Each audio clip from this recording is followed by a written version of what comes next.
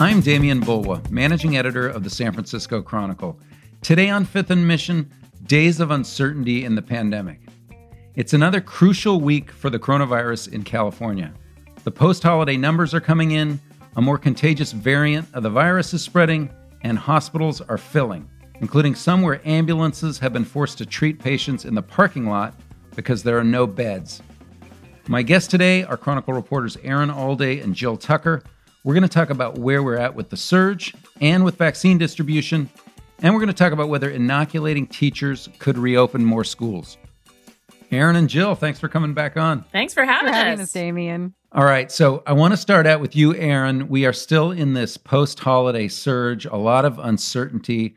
What is the latest on the numbers? Is there any good news, or are we still sort of spiraling into this bad period? I think on the whole, there is good news. We definitely saw a lull in cases coming into the holidays, coming into the end of the year holidays, Christmas and New Year's.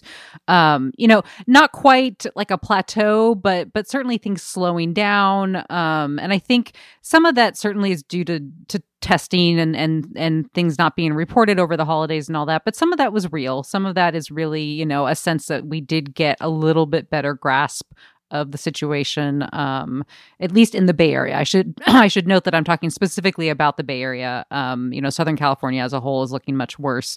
But now we're definitely, in this time period where we should start seeing if we'll see an uptick in cases from Christmas. We're seeing kind of the first little signs of that, little hints of that in the Bay Area. But I think just given sort of some of the reporting issues over the holidays and these legs in kind of getting these case counts up, kind of getting everything back online after this kind of slowdown during the break, that it's probably going to be another couple days yet before we fully understand just how bad this post-holiday surge will be. I did talk to one health officer this week, Alameda County, who was basically like, they're kind of in this pattern where they're waiting to see if the post-holiday surge is going to be just a temporary blip, that we just see this little kind of uptick and then things go back to leveling off again, or if what we see is sort of a new surge kind of kicked off, where we see things kind of rolling back up all over again. Okay, and we've been watching very closely the hospital numbers, the ICU capacity, Aaron. Where are we at with that? Yeah, so it looks terrible in the bulk of the state, in Southern California and the Central Valley. They have been at 0% ICU availability, which means they're deep into their surge capacity, where they're using alternative care sites, taking all these kind of extra, putting all these extra plans into play that they've been working on. So they've been in that spot for a good couple of weeks now. The Bay Area is not looking especially great overall. We have been under 10% ICU availability for about a week now, and we're under 6% this week, early in this week. So, it's not looking great. It's kind of the worst that we've been through this surge. I will say it varies a lot from county to county. So Santa Clara County is definitely kind of on the worst end of things and has had pretty low availability throughout. But San Francisco, meanwhile, has been reporting about 35% of its ICU beds are available. So they're in actually really good shape, to the point where they're taking, a few transfer patients from other counties to help kind of, offload their busyness. Speaking of Santa Clara County, Jill, you had a story about a pretty startling outbreak at a Kaiser hospital out there where a bunch of the staff got infected. Yeah, it was pretty shocking, actually. 44 staff members from the emergency room department at the San Jose Kaiser Medical Center tested positive for COVID between December 27th and January and early part of this month, just a few days ago. And one of them has died. And they are tracing it back perhaps to a Christmas Day visit from one of the workers there, who dressed up in a Christmas tree, an inflatable air-powered Christmas tree costume. And what they're fearing is that somehow this air-powered costume had blown aerosols or droplets around and infected a good number of the staff. And, an outbreak of 44 positives within a week period, is quite a lot. And, obviously they're continuing to investigate and do tests. And, contact tracing of any patients and things like that. But the reality is it was a huge outbreak at a medical facility, perhaps traced back to a costume. It's a weird situation. Yeah, it's heartbreaking to see this kind of outbreak happening this late in the pandemic when the vaccine is starting to be administered. Our colleague Kat Ho is reporting that there have been only 500,000 administered doses so far in the state, and that's a state of 40 million people. So, very bittersweet times, but a lot of uncertainty. And Aaron, I know you've been writing some about this new variant of the virus that is adding even more uncertainty, right? Yeah, I mean, we've now officially identified 6 cases of this new variant, this new, more contagious variant, which was first identified in the United Kingdom in December. We have 6 cases of that in California now, all of them in Southern California. But pretty much everyone I talk to says this thing is likely, far more spread out than that. We probably have cases of it in the Bay Area that we just haven't identified yet. We do a fair amount of testing for those kinds of things, for new variants, for mutations in the strains that are circulating in the community, but we don't do nearly as much as a lot of other countries, and we just haven't done enough to really capture, how much of this variant is actually in the community now. So we're kind of working on this assumption that it's here, probably not super widespread, or we would have kind of caught that signal by now. But, as the concern is that it really blew up in the United Kingdom. They went from it being in very low circulation to being the dominant strain, I think, in just like a matter of weeks, maybe a couple months. So if it's here, the concern is that it's going to take over and become the dominant strain, at some point. And it's not more kind of threatening. It doesn't cause more serious disease. It doesn't cause more death, but it is definitely more contagious. And the last thing that any of us wants right now is, to have this virus spreading that much faster and more easily, just as we're, hopefully starting to come out of this surge, or at least can see an end to that in sight, and have these vaccines around the corner. We don't need this new foe kind of in our path. Okay, but to be clear, do the vaccines work the same on the variant as they do in other strains that we know about? As far as we know, yes. So people seem pretty confident that the vaccines do work against this new variant. So that's not an immediate concern.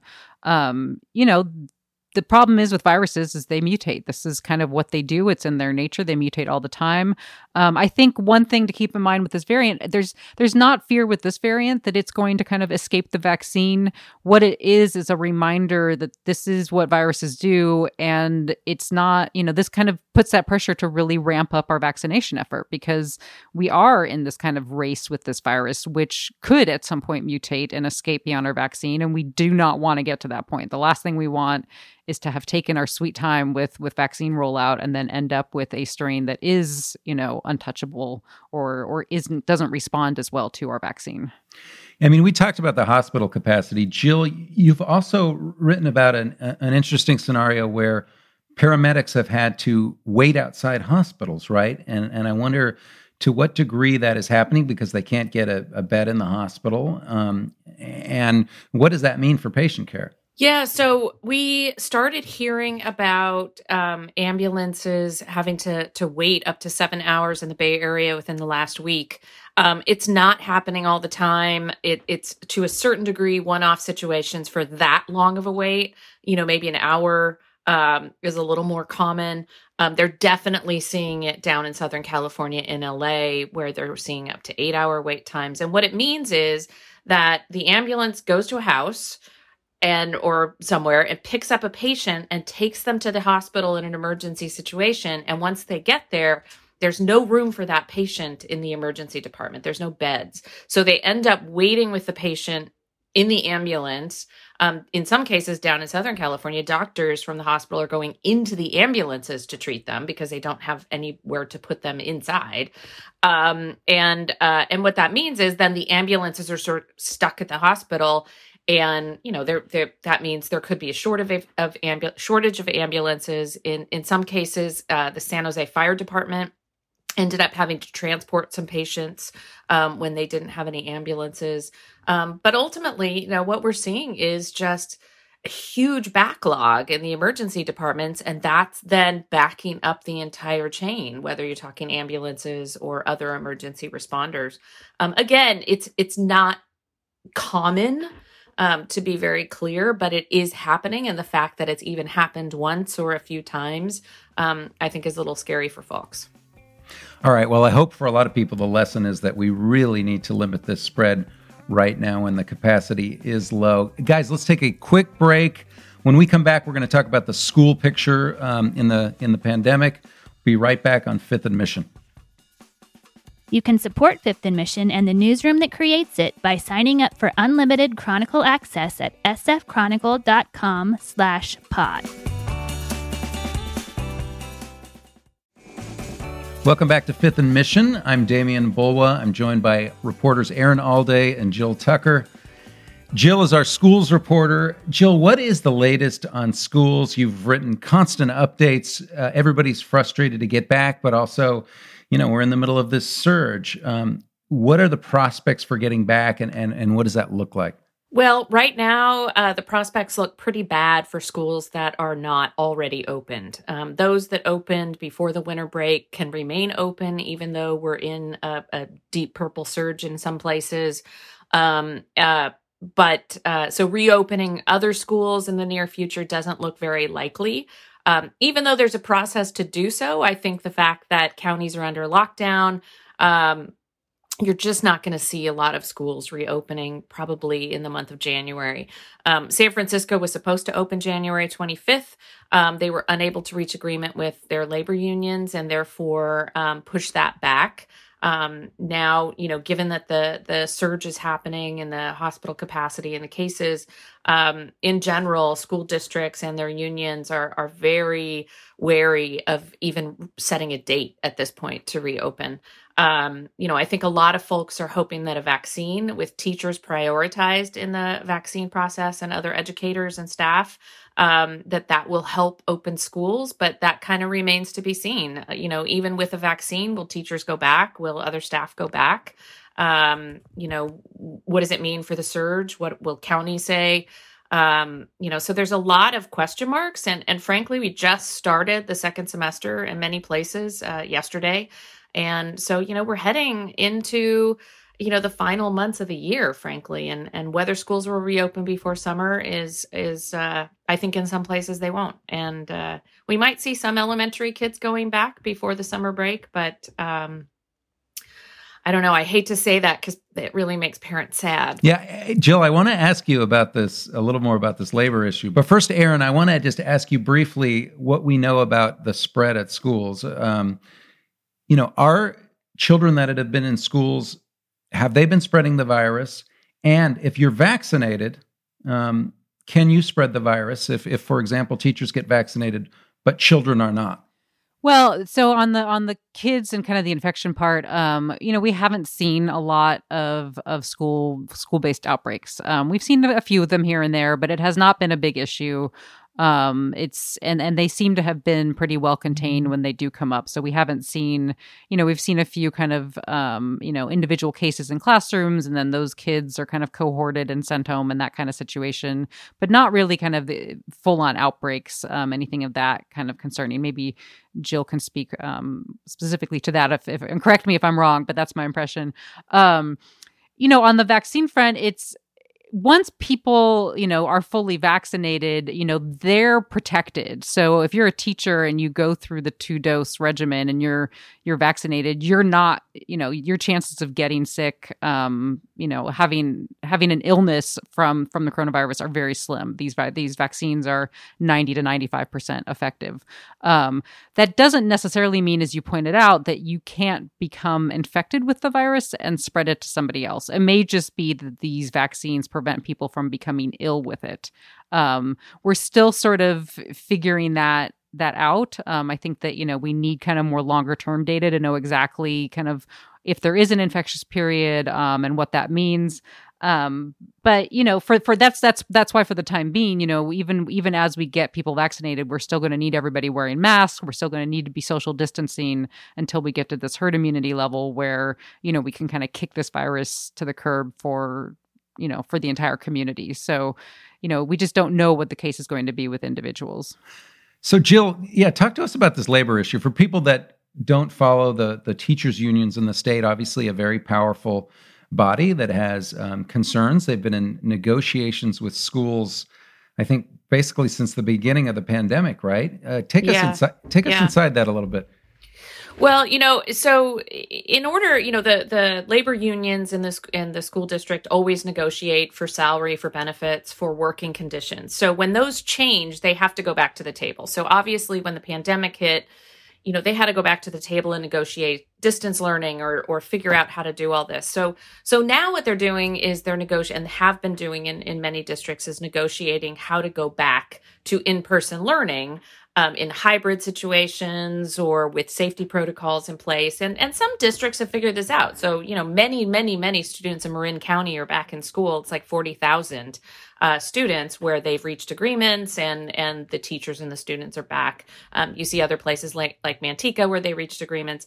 But in places like San Francisco, Oakland, and many other districts, they are mired in these negotiations and have not come to agreements. The unions are asking for protections that go beyond what counties require, like, getting students and staff tested every 2 weeks, or in San Francisco's case, the teachers union was requesting that lids be put on every toilet so that when they flushed, the lids were closed and you didn't have any spreading of water droplets, which of course is also not required by county officials. So they're working through all of these things. It makes it tough because there's a lot of uncertainty. There's a lot of fear. And what we're seeing so far is that even though teachers should start getting the vaccine probably later this month, and other educators, that may not make the difference in terms of reopening schools. They still have to come to an agreement, and we're not seeing a lot of movement. A lot of teachers don't want to go back until this is basically over, which means maybe the fall, if the fall. Yeah, this recurring theme that we keep talking about seems like is uncertainty. And I just want to kind of ask you both, from the people that you're talking to about the pandemic, it feels like all of a sudden there are a lot of unknowns. And one thing we don't have right now is a real understanding of what the next months hold for us. Is there a sense that you can give people about when things might turn and when even the uncertainty might end? It's interesting you speak to that. As we were talking, as Jill was talking, and forgive me, I was sort of looking around, but just as we were talking on this podcast, San Diego County reported 32 more cases of that new variant. So just, 20 minutes ago, we were talking about 6 cases for the state, and now we're up to 32 or more than 32. So that alone, I think, demonstrates to you the uncertainty we're dealing with, right? Like, this thing is just still such a dynamic situation. Like, it's constantly changing. And that's, I hate to say it. I hate this uncertainty. It's making me, feel crazy. And I want to know when, we're really going to be out of this and see things kind of looking a little bit like normal. And it's just, if there's one thing I've learned, it's just, you can't even talk about that hardly, because I've been wrong so many times, and it's such a guessing game, and you kind of never know where this is going to take you.